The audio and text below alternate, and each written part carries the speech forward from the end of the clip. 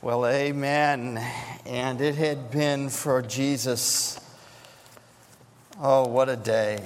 Such a long day. It started really the day before, and he has that last meal with his men. He shares the evening with them. He spends an evening teaching them. He leaves to pray with them. He goes to the garden. There he is betrayed. He is taken all through the night. He is tried in Jewish and Roman trials into the early hours of the morning. He's scourged. He's carried his cross to Golgotha, Calvary, the place of the skull. And there he is crucified. He hangs there throughout the day, and it's late in the afternoon and the day is almost over. God the Son realizes that these days of earthly ministry are nearly done. The darkness from noon to 3 in the afternoon has come to its end. It's lifted, and sunset would be very soon, and it is almost time. But yet, in these few moments, there is still much to be done. And would you turn with me to the book of John chapter 19, and listen to the words of Jesus.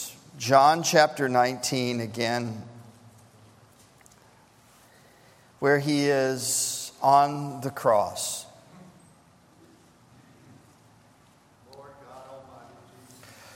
John chapter 19, you'll want to find verse 28, and we will read through verse 30 together.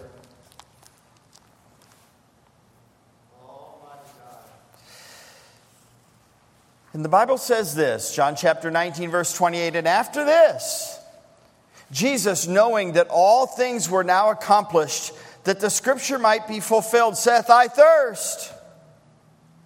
Now there was set a vessel full of vinegar, and they filled a sponge with vinegar to put it upon hyssop and put it to his mouth. And when Jesus therefore had received the vinegar, he said, it is finished.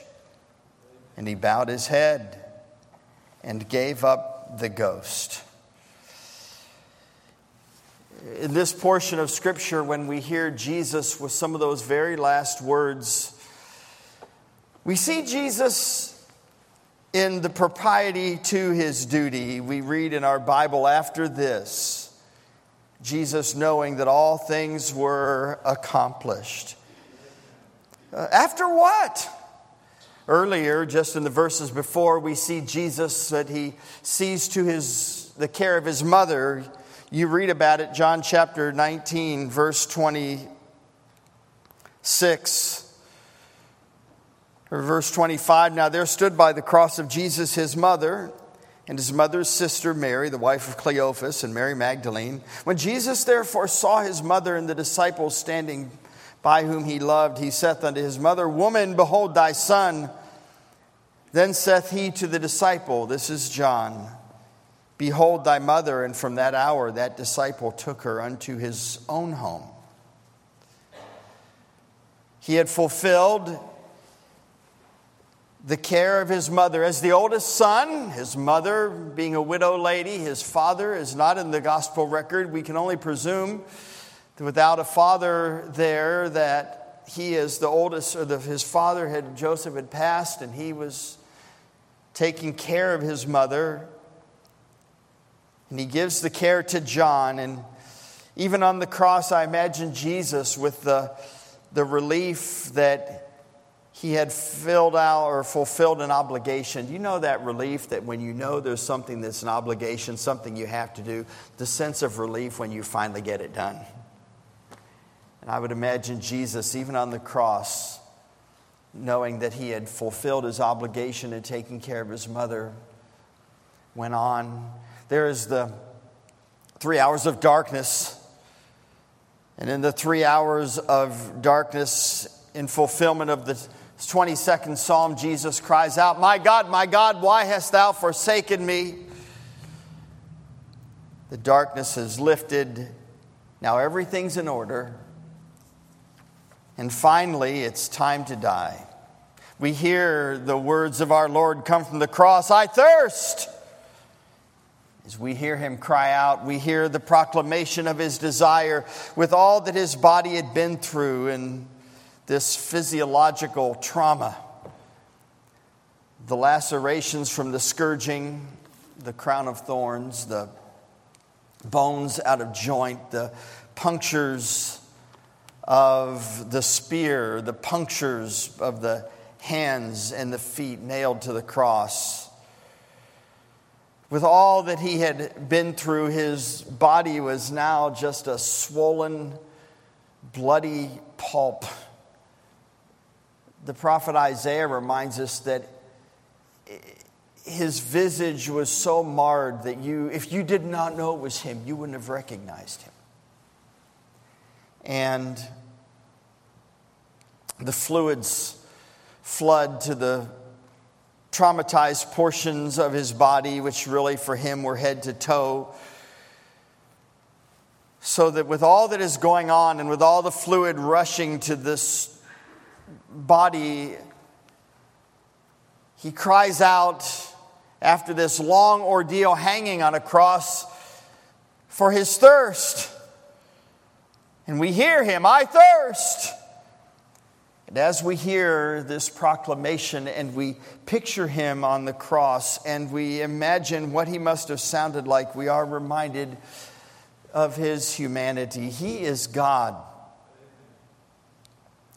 But hanging there, and you see him and the cruelty of it. And you realize that yes, while he is God, he is still a man. Though he suffered greatly, his humanity in no way did diminish his deity. He was still fully God as well as fully man. You know, as a man, Jesus grew tired. As a man, Jesus slept. As a man, Jesus wept. But as God, he calmed the storm. As God, he raised Lazarus from the dead.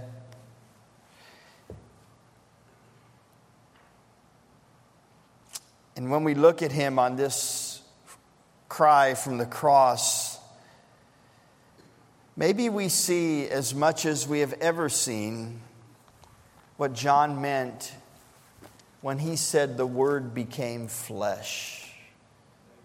For on that cross you see his bloody and swollen flesh as you've never seen it before. I thirst. And when we look at him on the cross, we reflect on his humanity. And it's a strange thing when we hear him cry out, I thirst, because he is the giver of the water of life, yet he died thirsty. I am the water of life. He that cometh to me shall never thirst. Yet, in the last moments of his life, he cries out in thirst. We think about him and we realize that he began his ministry hungry, having fasted for 40 days, consecrating himself to the ministry that God had given him, God the Father, he as God the Son. It is after these 40 days that he is tempted by our enemy. And he begins his ministry hungry and he ends his earthly ministry thirsty.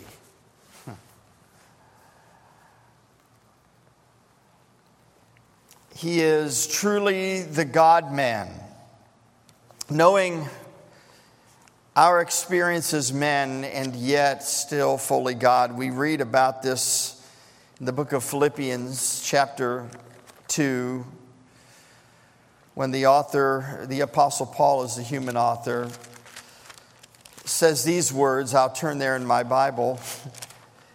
Philippians chapter 2, we read of Jesus, who being in the form of God, thought it not robbery to be equal with God, but made himself of no reputation, and took upon him the form of a servant, and was made in the likeness of men. And being found in fashion as a man, he humbled himself and became obedient unto death, even the death of the cross. And from that cross he cries, I thirst. The Savior of the world, in humility, dies an all too human death. So we hear him and we realize the propriety to his duty. Even on this cross, we hear the proclamation of his desire, I thirst. But there is something else that God tells us about in this portion of Scripture that Jesus had on his mind. He reminds us of the prophecy of his demise. So you read in your Bible again, in John chapter 19, that after this, Jesus, knowing that all things were now accomplished, that the Scripture might be fulfilled, saith, I thirst. This is a reference to Psalm 69. I'm going to encourage you to go there in your Bible. Psalm chapter 69, or the 69th Psalm, rather. Psalm 69. When you read Psalm 69, you want to find, or get there, you want to find verse 29, or verse 20 rather, and then verse 21. When the psalmist writes, reproach hath broken my heart, and I am full of heaviness. And I looked for some to take pity, but there was none. And for comforters, but I found none.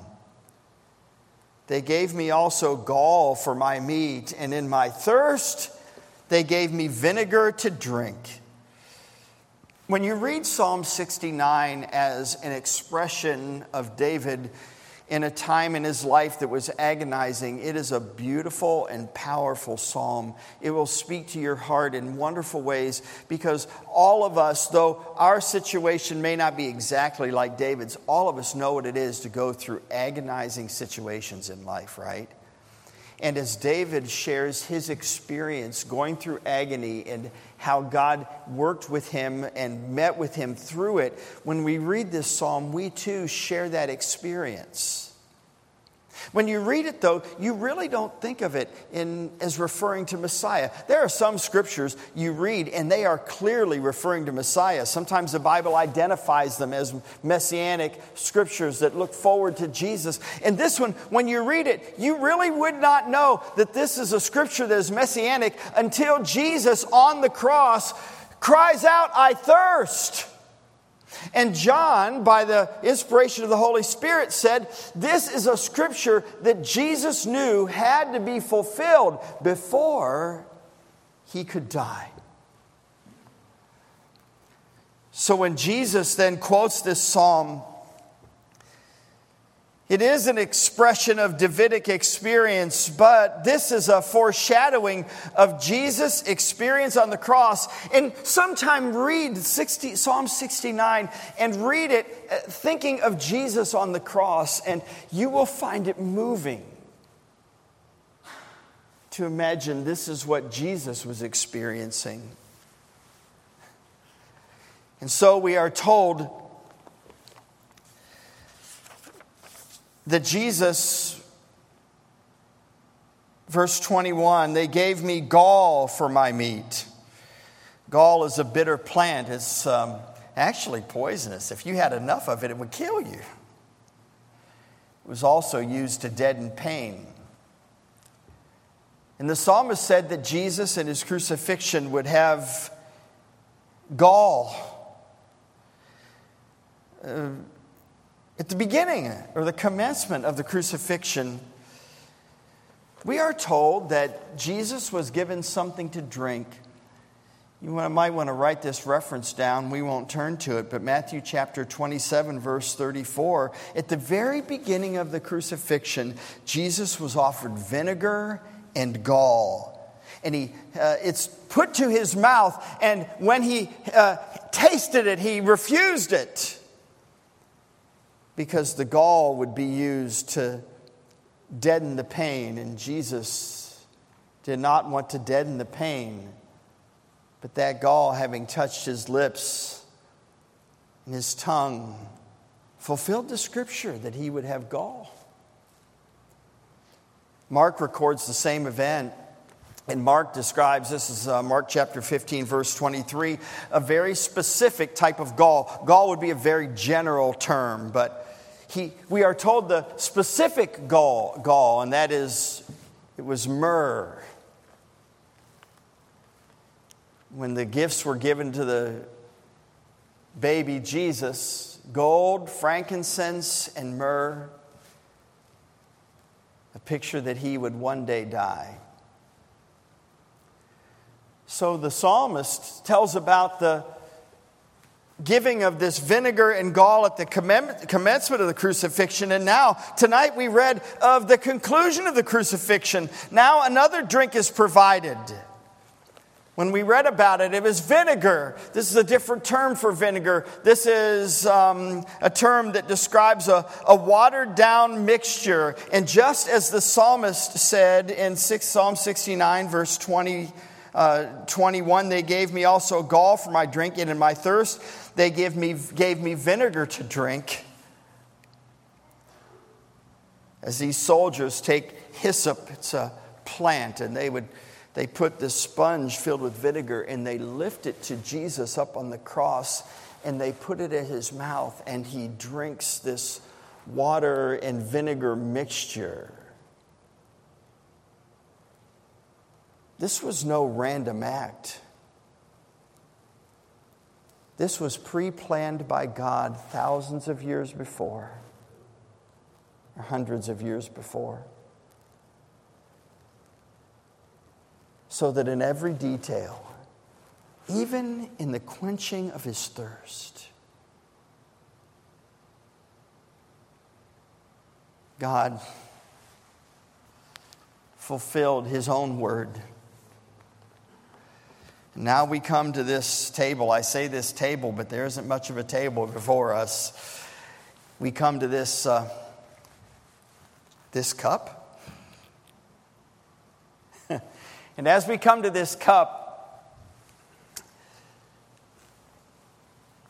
we think of our participation in this ordinance. We use the term ordinance. It is not a sacrament.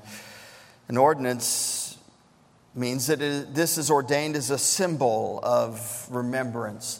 A sacrament would indicate that this is ordered as a means of our salvation. This is only symbolic.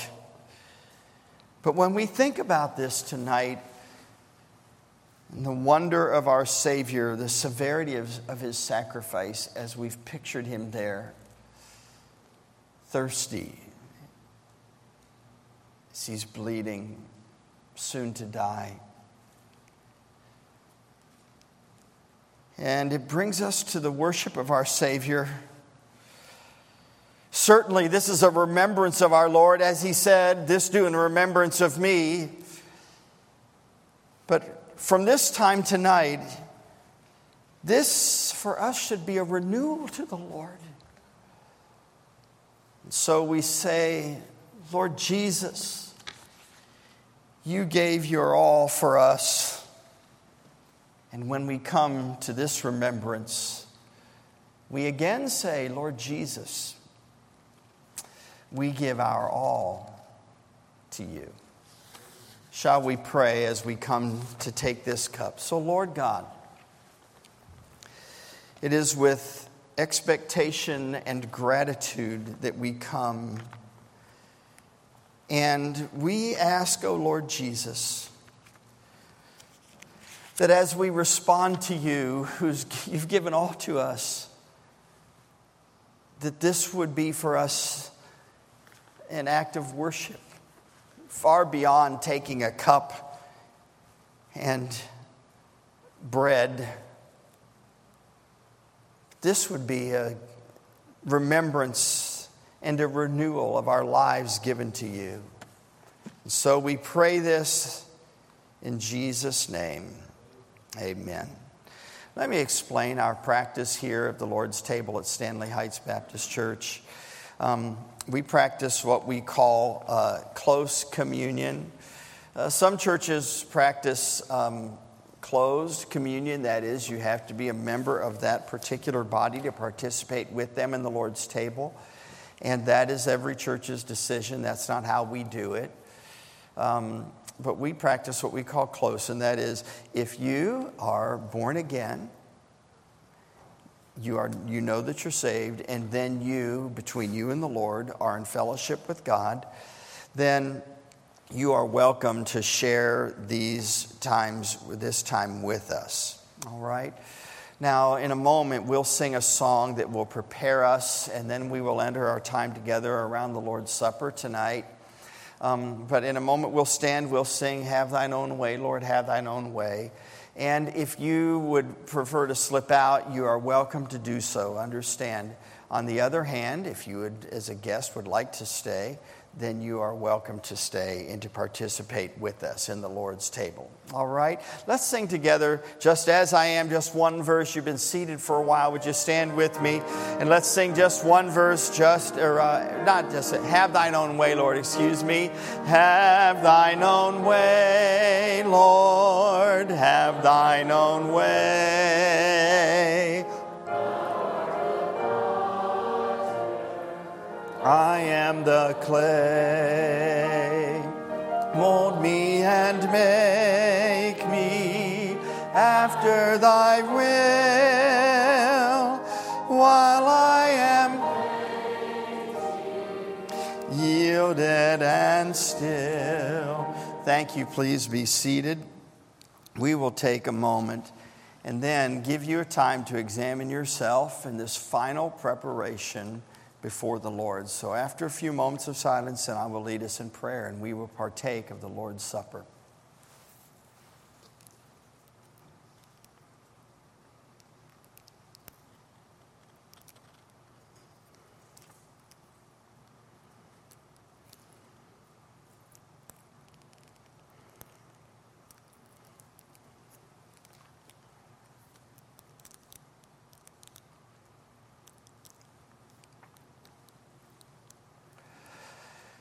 Well, Lord Jesus, there is the sweetness that we experience when we are in fellowship with you.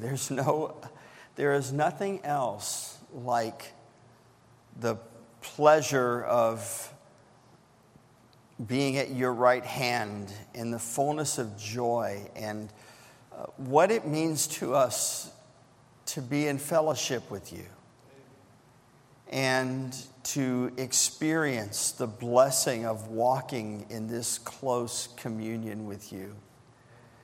We've come tonight to worship. We have come to receive from you, and we have come to this table to again remember what you have done. We've come to anticipate that you will come again. And so we ask, O Lord, that you would be pleased as we come before you at this cup. And we pray it in Jesus' name. Amen. We're going to sing together as we usually do when we partake of the Lord's table. We're going to sing and follow along the verses, and the words will be projected for you. Let's first sing, "Lead Me to Calvary." King of my life, I crown thee now. Thine shall the glory be.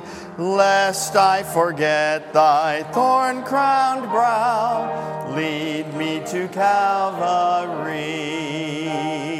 Lest I forget Gethsemane, lest I forget thine agony, lest I forget love for me, lead me to Calvary. May I be willing, Lord, to bear daily my cross for thee, even thy cup of grief to share, Thou hast borne all for me. Lest I forget Gethsemane, lest I forget thine agony, lest I forget love for me, lead me to Calvary. Next we'll sing Calvary Covers It All. Far dearer than all than the world can impart was the message that came to my heart. Calvary covers it all. Far dearer than all that the world can impart was the message that came to my heart. How that Jesus alone for my sin did atone, and Calvary covers it all. Calvary covers it all. My past with its sin and shame, my guilt and despair, Jesus took on him there, and Calvary all. How matchless the grace when I looked on the face of Jesus, my crucified Lord. My redemption found at his feet, and Calvary covers it all. Calvary covers it all. My past, my guilt and despair, Jesus took on him there, and Calvary covers it all. Now we're going to sing, Alas, and did my Savior bleed, and did my sovereign die? It's the songs at the cross, and let's sing a verse or so of that together. Alas, and did my Savior bleed, and did my sovereign die? Would he devote such for such as worm as I? At the cross where I first saw the light, and the burden of my heart rolled away. It was there by faith I received, happy all the day. The next verse that we'll sing reminds us of not just what the Lord did, but it reminds us of our desire to love him who first loved us. Let's sing that last verse. But drops of grief can ne'er repay. But drops of grief can ne'er repay the debt of love I owe. Here, Lord, I give myself away. 'Tis all that I can do. At the cross where I first saw the light, and the burden of my heart rolled away. It was there by faith I received my sight, and now. And then we'll sing, I love you, Lord, and I lift my voice. Let's sing that together.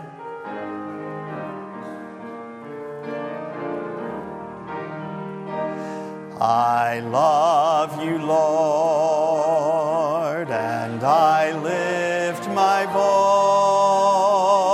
voice to worship you. Oh, my soul, rejoice. Take joy, my King, in what you hear. May it be a sweet, sweet sound in your ear.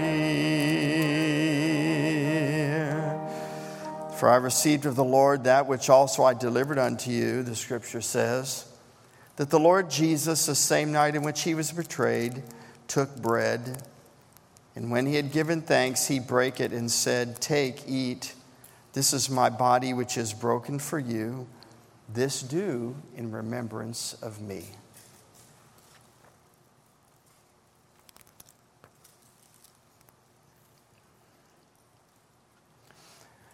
Before we take the cup, let's sing together. I know whom I have believed. I know not why God's wondrous grace to me he hath made known, or why Christ redeemed me for his own. But I know whom I have believed. Let's sing together. I know whom I have believed. I know not why God's wondrous grace to me he hath made known, nor why unworthy Christ in love redeemed me for his own. But I know and am persuaded that he is able to meet that which I've committed. Jesus said that we, as we celebrate this Lord's Supper, that we will do so and look forward to his coming, to do so until he comes. The last verse of this song will take us to the second coming and prepares us to meet the Lord in the air. I know not when my Lord may come. Let's sing that together. I know not when my Lord may come, at night or noonday fair, nor meet him in the air. But I know whom I have believed, and am persuaded that he is able to keep that which I've committed unto him day. Then we'll sing a few verses of How Great Thou Art.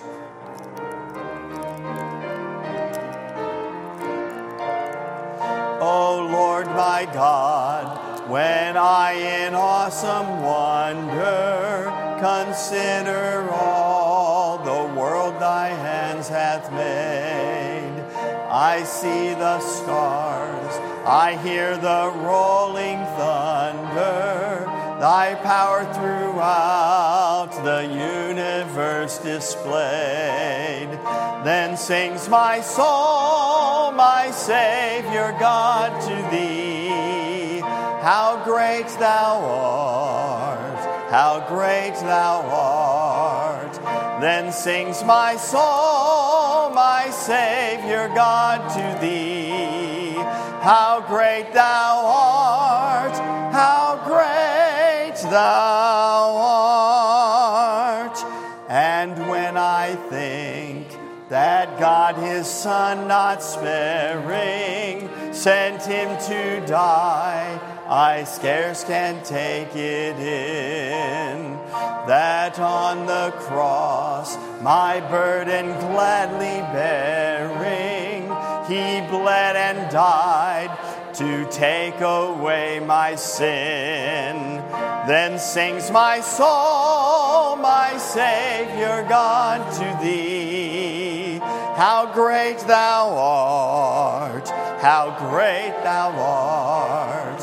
Then sings my soul, my Savior God, to thee, how great thou art, how great thou art.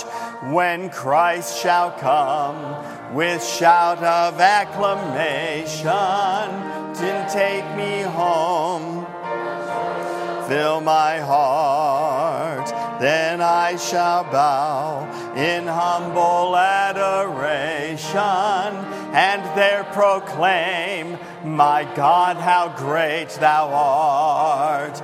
Then sings my soul, my Savior God, to thee, how great thou art, how great thou art. Then sings my soul, my Savior God, to thee, how great thou art, how great thou art. And then we'll sing one more chorus. Worthy is the Lamb that was slain.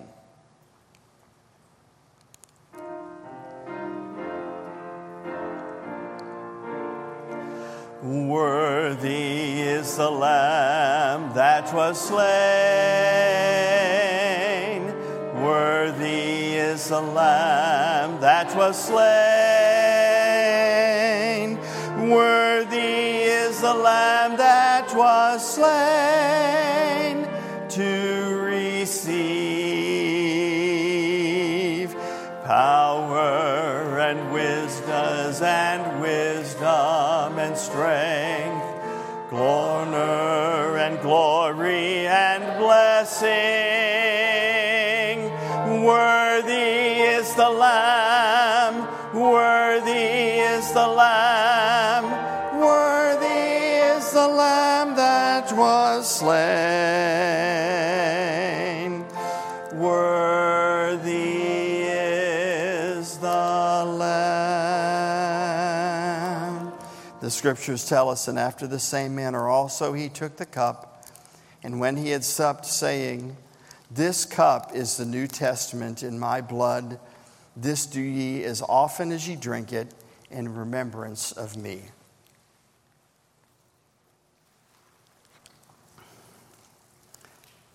And then we're told, For as often as ye eat this bread and drink this cup, ye do show the Lord's death till he come. Let's stand together and sing Amazing Grace.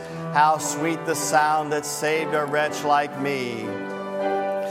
Amazing grace, how sweet the sound that saved a wretch like me. I once was lost, but now am found. 'Twas blind, but now, when we've been there 10,000 years, when we've been there 10,000 years, bright shining as the sun, we've no less days to sing God's praise. We first begun. And all God's people said, God's blessings as you go into the mission field this week.